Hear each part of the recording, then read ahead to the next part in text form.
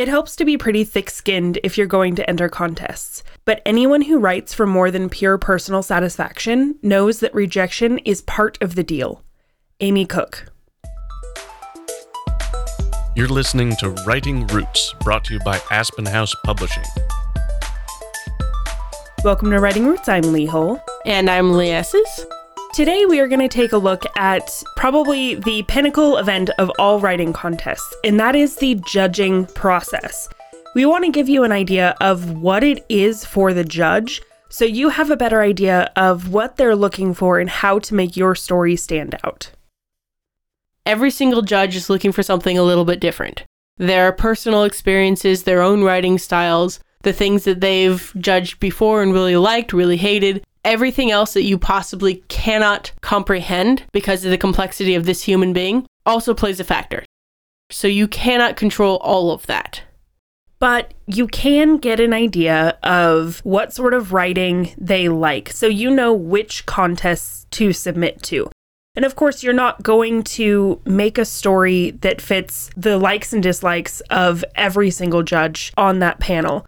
But you can get an idea, and you can hopefully find a contest with judges that have a majority similarities with you. So if the judges are known, we encourage you to research them. Research the sorts of stories that they write or read. Get an idea of what they like so you know whether yours falls in line with that or not. This can also give you an idea for future contests held by the same people. If you submit once a year or whatever to this particular magazine, and it's the same judge every time, it makes your life much easier for future contests, putting the work in now to understand.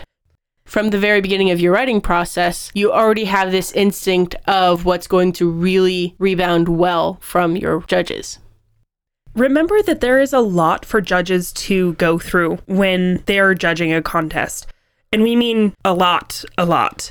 It is a lengthy process because they have to read at least a portion of every single submission. This means that judging is going to take a lot of time. If you're frustrated because you haven't heard back from this contest in a week's time, then that's actually a good thing. If they rejected you immediately and you hear back right away, that tends to be because there's something wrong with the submission itself. The word count is too high, the formatting is wrong, it's outside of the theme of the contest, these kinds of things. So you want to hear from them probably a month out. And unfortunately, in a lot of contests, if they are large, you may never hear back if you weren't one of the finalists. It's just part of the system because if there were a lot of submissions, they don't have time to reach out to every individual person that didn't make it to let them know they didn't make it. And even if they did manage to reach out, it's probably a form letter. They're not going to sit down and go, okay, this is why we didn't like your thing. That's up for you to figure out. It's not up to the judges to give you feedback on that kind of thing. That's not what they're there for. They're there to just go yay or nay, hot or not. Let's get into the judging process.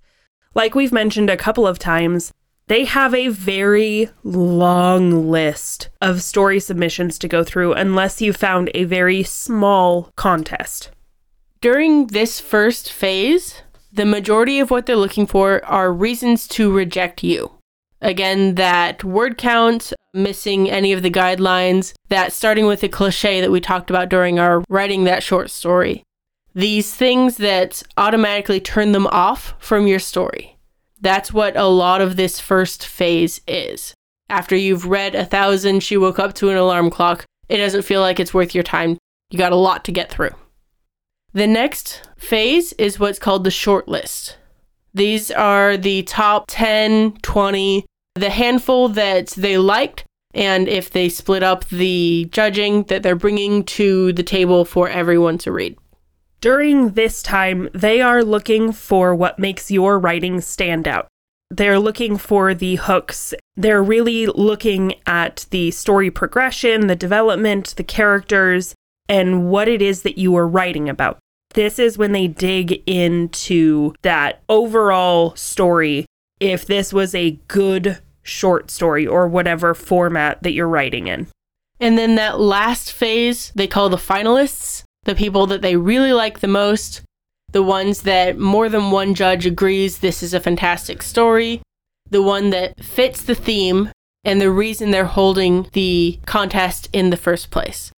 You've passed the basics, you've shown your skill as a storyteller.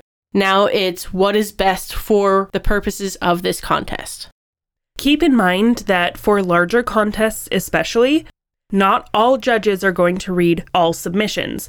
A lot of the times they will be given a pool and then asked to narrow it down to their top whatever number of favorites. So say they're given 1,000 entries and they need to pick 10 from that 1,000, then all the judges get together and they all choose from that pool. So you may never even make it to a second judge if your writing gets you disqualified immediately because there isn't a good enough hook in that first paragraph, because it doesn't fit the guidelines, because it starts with a cliche, or whatever the reason.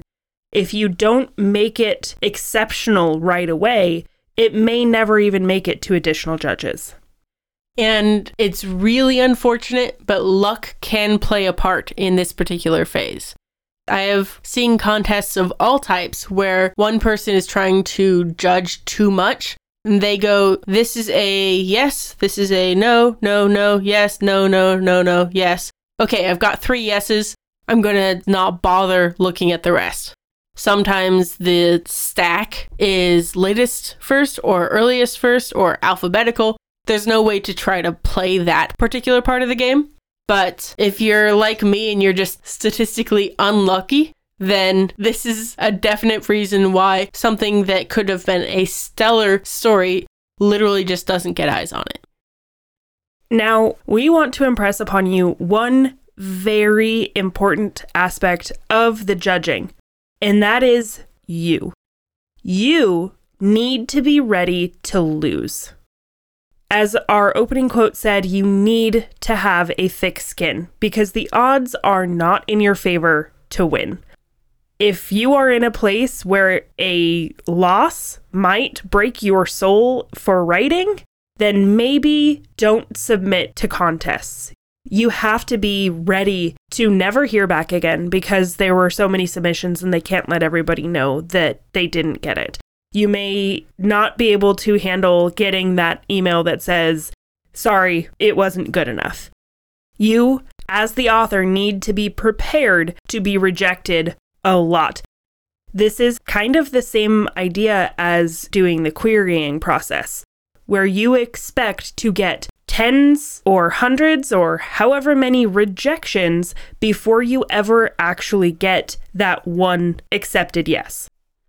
And in talking with a judge for the Readsy contests, stay tuned for a bonus episode, and looking online with a lot of different judges and what they're looking for, one recurring theme kept popping up, and that is the character voice. And I feel like this is something that a lot of people overlook, but this is something that can be incredibly important to how you are judged. So if you came to this episode and you're trying to figure out why the judging isn't working in your favor, this might be something to consider.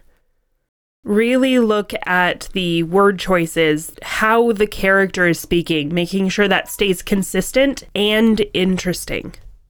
But more than just the word choice, it can be the point of view. Having that interesting character telling the story can help your story stand out.